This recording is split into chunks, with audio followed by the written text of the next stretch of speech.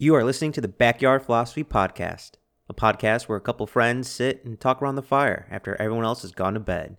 Grab a drink and join us as we discuss everything from famous explorers, artificial intelligence, and what is the meaning of life.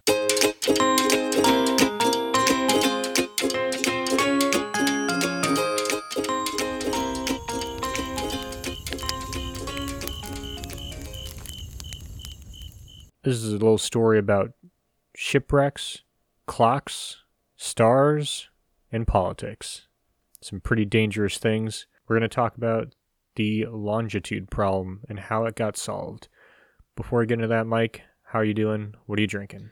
I'm feeling pretty good, drinking some 9 branded bourbon, and Nick, I am already completely fascinated and I cannot wait to hear. What about you, my friend? How are you and what are you drinking? I'm doing great. I'm super excited to talk about this because I feel like this should be in the history books. I guess it is, but this should be something we learn in school. And I just got a Gatorade for myself because I got stuff to do tomorrow. So the problem is navigation. How do ships, old wooden ships, Mike, how do they know where they're going and where they're at? Stars and sun and maps, if they can find any or make any. Well, starting out, seafaring navigation for the longest time, people just sailed the coastline. And eventually we started heading west, east, depending where you live, making straight shots. When we figured out we could use the stars to figure out where we were, where our latitude was, where we were in position on the Earth, just our east-west. We didn't know north-south yet. And so from there that was an increase in navigation. And that is what the sextant and stuff people use to figure out, look at the sun at the center of the day and use the stars to figure out where they're at. But we didn't know where we're at as we go up and down the globe, how far you were from the equator, because that's a little bit too hard to measure. And the easiest way to measure your longitude was with the clock. Sailors would have a clock on the ship, and they would reset it each day at noon, and it would basically be how far off is it from or they wouldn't reset it, but at noon, when the sun is at its highest point, they would see what time their clock is. And the difference between that is how far they are between noon in Greenwich, or wherever they were coming from, and that is how they would figure out how far away they are. Counting the time across the sea. Interesting. Exactly. So when you're in a different time zone, you're a certain distance away from somebody else, but they wanted to be to a more exact point. The problem is at this time, clocks were not accurate. Some of the most expensive clocks would be off by minutes every day. And not all sailors were sailing with the most expensive clocks. Some could be off by an hour a day. And so sailors predominantly used what was called dead reckoning. There's a combination of things to figure out where they were at. They used a compass, and they used a rough speedometer to try and estimate how fast they were going. And so and just knowing what direction they were going and kind of what the wind was doing, they just kind of basically guess where they were going. And let's say educated guess. And these are in the best conditions, right? So the best conditions for clocks on land, they're still, and they don't experience rapid temperature changes. So when you're in a boat, it gets really hot, and then it gets cold. You're moving up and down with the waves. There's a lot going on. Salt water corrodes things, everyone knows that. It's not the ideal climate for a clock. In 1714, after a lot of mishaps, a English captain who was sailing back to port, and he was approaching port, he thought, and he sailed for 4 days through dense fog, wasn't able to verify his time, his position, or anything, and he thought he was about to hit port, but after the third day, one of his deckhands and an underling, not even an officer, suggested they were at the wrong place based on his calculations and that they were about to run aground.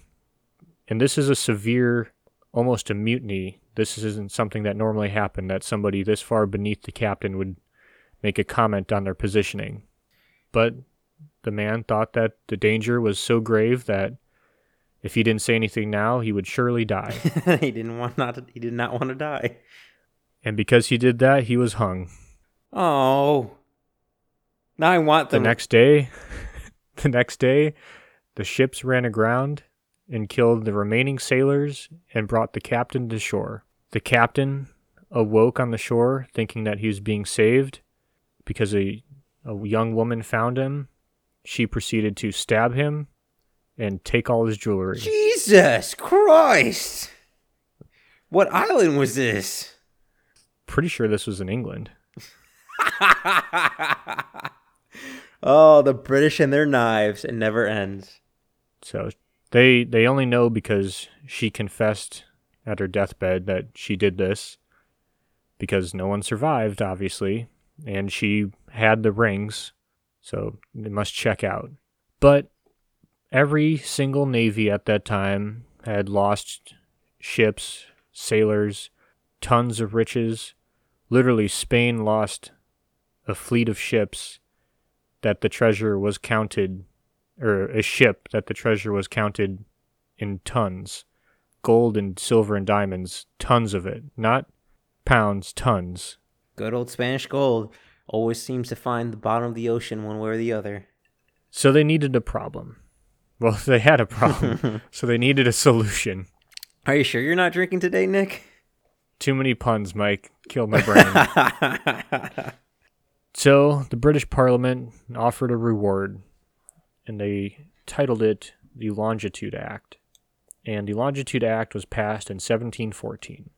And as time goes on, it would be amended because things needed to be specified and whatnot. But this was the beginning, and it offered a hierarchy of rewards. So the third place prize of £10,000, which is 1.46 million in our dollars, of someone who could determine longitude at sea with an error not greater than 1 degree of longitude, which is 60 nautical miles at the equator. I think this is important to know. If you're off 1 degree and you go 100 miles, if you're off by an inch, you're off by a mile. Like, it's that's a degree on the open sea means the world of difference. And then another 15,000 pounds if the error was not greater than 40 minutes, and 20,000 if not greater than half a degree. That's a high order. Yep, and obviously, and that's, so the grand prize would be about $3 million in our money. Everybody wanted to get that money. And there was a lot of different theories of how to do this. A lot of people took to the stars. Astronomers thought that they had this one in the bag. They were recording, if these stars are this distance from each other, then you're at this place. If they're this distance, you're at this place. Or when the moon's this far from this on this day, this is where you're at, which is a lot of work to compile all that. But that's a little bit more reasonable. You know there are some unreasonable ones out there. The two most ridiculous solutions, the first is probably the most ridiculous. A dog would be placed on the boat, and the dog, a piece of some skin from the dog would be left on the mainland. And at noon every day, the skin that was taken from the dog would be put in a solution called that. The point of the solution was that it would hurt the dog on the boat.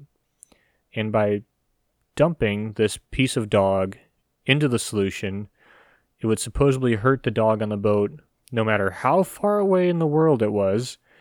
And because they're doing it at noon, the boat would know exactly what time was noon and how far away they were from the mainland. I don't like this. They're hurting a dog, and it's also really dumb. So, yes, part of the problem is, for one, that's not. It doesn't work. That's not that how way. this works. The other problem is the sailors couldn't determine if the dog was yelping because it was in pain or barking for some other reason. So they had to figure out which bark was the noon bark. Oh no, do they do a control to figure out what type of bark is a sad bark versus what's a bark at a random thing? Yeah, I don't think they went that deep into it because I think it was more just snake oil. Some people tried it, obviously, but it didn't win the prize. The other one is a little bit more of a stretch, but at the same time more feasible? Not really, though. They were going to line a fleet of ships that stretched the Atlantic, and these ships would be anchored to the bottom, because by our best estimates, we figured the bottom of the Atlantic was 300 feet deep. Don't even have time to explain how wrong that is. They're off. Just a smidge there.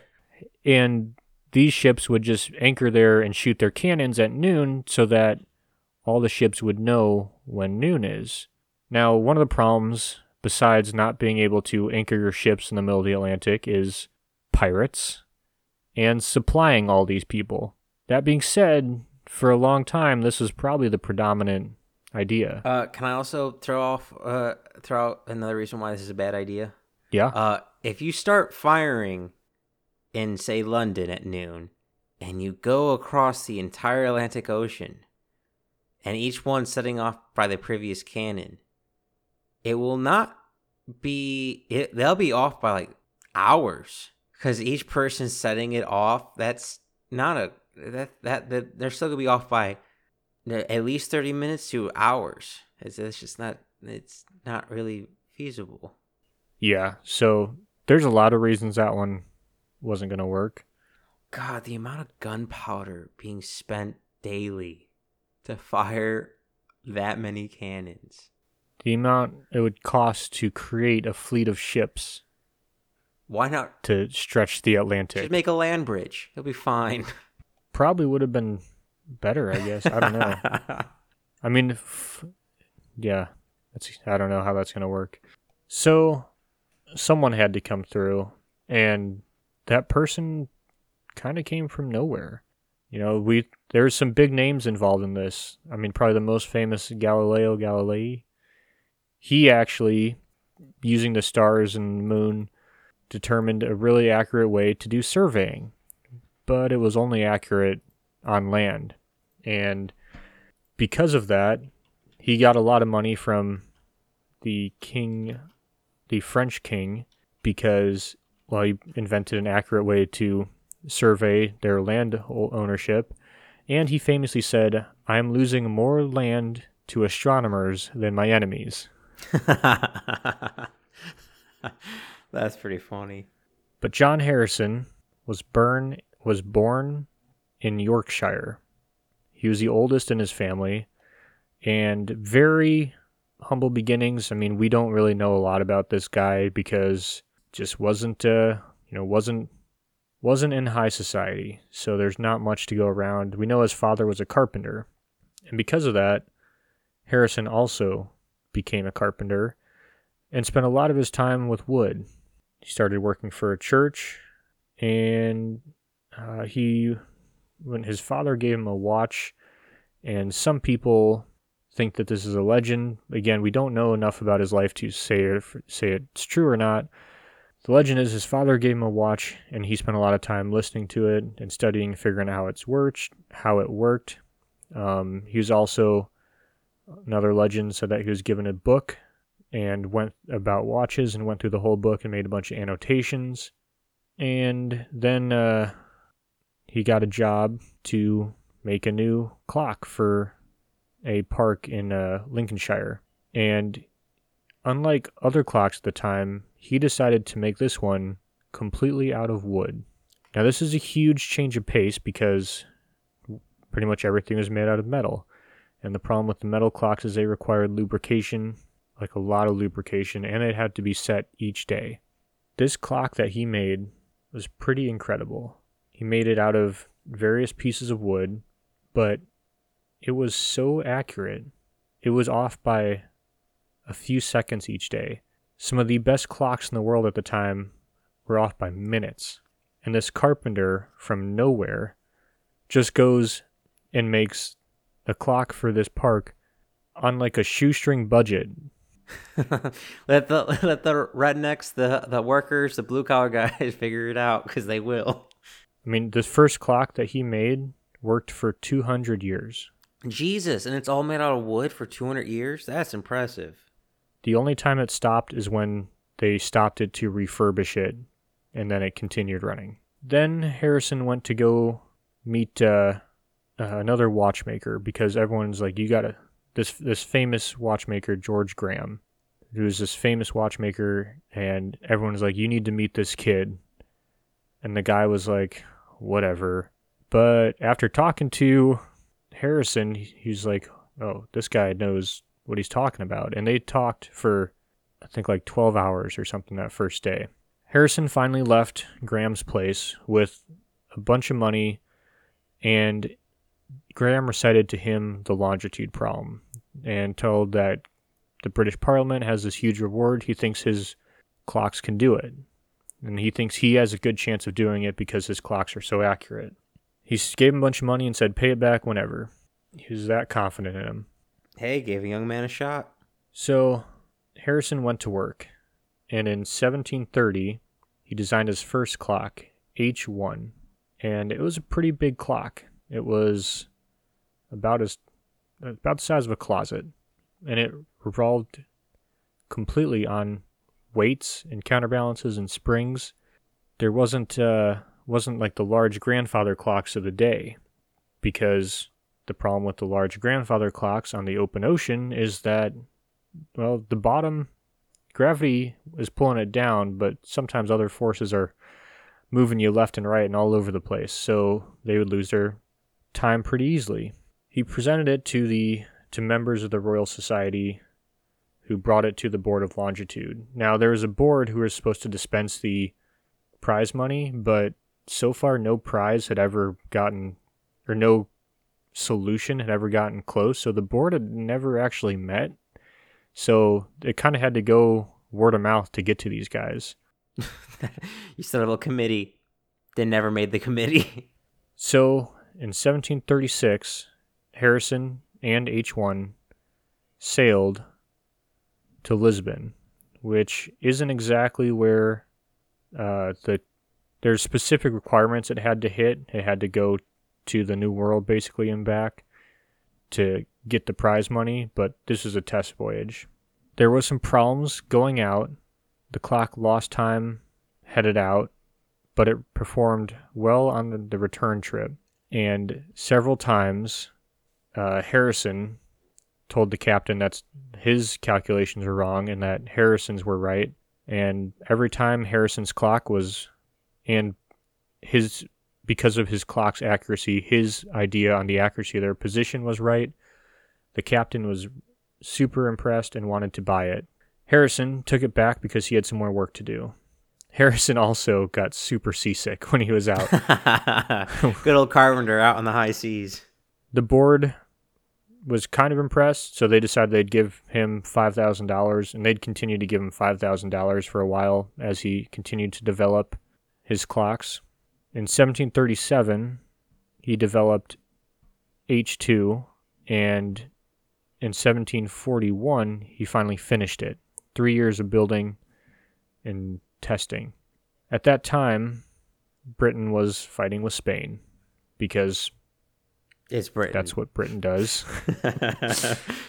And they didn't want to risk sending their new instrument from a carpenter that they love so much out into the open ocean in a fate worse than death, not being lost to the ocean, but being lost to the Spanish. So it didn't matter, because as he was working, he thought he had discovered a design flaw.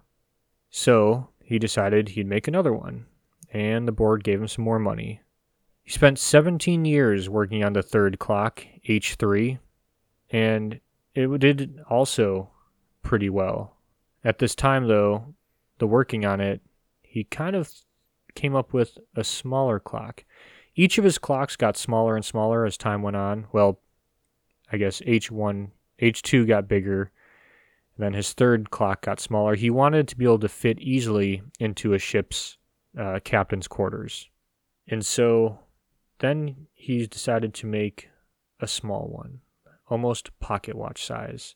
And this was a thing of beauty. H4. Just out of curiosity, are these all being made out of solely wood, or are these a mixture of materials, or all steel? They're a mixture of materials. So it's wood and metal for the most part in certain places, but a lot of the gears are all wooden, so they don't have to be lubed. But the materials for H4 is pretty special. So H4 is supposed to be a captain's watch. It's 5.2 inches diameter, and it's the most complex watch at the time. Coiled springs inside a brass barrel with, I think there's some wooden gears. There's also diamonds inside. It's a very expensive watch. And this H4, which in all the experimentations exceeded what would be needed. It went to Jamaica, and his son took it out, and the watch was tested, and the whole transatlantic voyage, I think it was 3 seconds slow. That's it? 3 seconds? That is impressive. So, yes. And then on the way back, it was 5 seconds slow, which is basically 1.25 minutes or 1 mile off, which is higher than the highest standard for the Longitude Act. So he should be in line to get it, right? Well, that's not how this story is going to end. Oh boy, the British are gonna do him dirty. One of the people appointed to the board at this time was Reverend Neville Maskelyne, and he was supposed to test the watch. Neville, whose good friend was an astronomer, and had some he wasn't in the runnings, but he was working with other people on solar charts, moon charts, sky charts or star charts to determine longitude, and he didn't think, they didn't say engineers, they'd call them carpenters. They thought these people, these mechanics, were beneath the work of an astronomer, and that a watch is no way to determine time where you're going. So Neville made it extremely difficult for Harrison to get his money and even to get this knowledge out into circulation. Neville decided that he would test Harrison's watch, not on the ocean, not on a certified test. He would just test it on a fake voyage in his office. Harrison insisted that he be with the watch to make sure no ill will came of it, which obviously Neville declined. Amazingly, in the test that Neville did, the watch was off by minutes on the multiple minutes on the way out, and it fared better on the way back, but not enough it wasn't within the target of what the Longitude Act called for. Somehow, Neville's test in his office, the clock was off way more than it was crossing the Atlantic. How could that happen, Nick? We don't know how that happened, but Harrison got H4 back, repaired it, and gave it to James Cook. Captain Cook, as many people know him, he's a pretty famous captain, did a lot of sailing. He took it. Is this the same Captain Cook who found Hawaii? Yep, and was killed there. Yep. But he used H4 on his second and third voyages using lunar distance on the first method, and he had nothing but praise for the watch. He said that it made it remarkably accurate, and he had copies made, or people were calling for copies, and other people started copying Harrison's design he took a copy of it, not Harrison's. He took a copy of H4 on his voyage, and he had nothing but praise for it. Other people started buying them. And the thing is, as people started making these copies, the cost started plummeting so that many people started using them. The problem is, initially, the cost was so great. I mean, obviously, the first one has like diamonds in it. It's a prototype, yeah. Pretty high price point, but, not dying. The more people you get out of a problem, people were able to make it cheaper. And there were a lot of knockoffs, too, as to be expected. We're not far from the time of people, this is the same time, like I said, people were herding dogs and figuring out when the dog barked, that's noon. So, yeah, obviously people were making knockoffs, but eventually people started making more affordable copies that got into the hands of sailors. However, John Harrison in his life would never receive the money, the estimated $3 million, because, well, I don't know, bureaucracy, corruption, whatever you want to call it. That sounds about right. But the money was given to his kids, and his son continued trying to get the money and carrying on his dad's legacy. And Neville, so all the clocks that Neville confiscated to test them, basically, he kept in his office, and they really weren't seen again. And Harrison really was torn apart about not seeing his watches again. Literally his life work. I mean, he spent like 30 years making these watches. That's just disgusting. Just to take away a man's entire life. But they would turn up again sometime after World War I. Rupert T. Gould of the British Royal Navy found the clocks in a pretty shitty state and started repairing them. He did this without being paid, and it took him like 5 years to restore all the clocks. Hell of a hobby. And yeah, some people are upset because, well, he didn't really know what he was doing. He just wanted to restore some naval history. He started working backwards. He started from the H1 and then to H4 so he could understand them better. But he got them all back in working condition. Well, except for the fourth, H4. H4, unlike H1, 2, and 3, does require oil so that it can't run or you'll continue to damage it. Other than that, H1, 2, and 3, clocks designed or 1700s, still ticking away. I mean, there's cars made. They don't make them like they used to. Fuck, I have a watch from when I was a kid that doesn't even work anymore. So, that being said, that wasn't a $5,000 watch. But John Harrison, he continued to work on stuff. He worked on tuning systems, and he's really into music. And he's a pretty famous clockmaker. I didn't know the history of clocks was so interesting. We might do a whole podcast on that. But John Harrison figured out the longitude problem by designing a clock that could withstand the seas. The only thing it couldn't withstand is bureaucracy. Thanks for listening.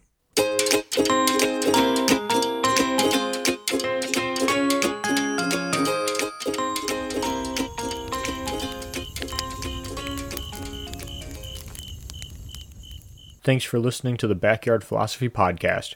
We rarely finish a podcast without missing a point we wanted to bring up, so let us know what we forgot. And if you have a topic you want us to talk about, let us know at Backyard Philosophy on Instagram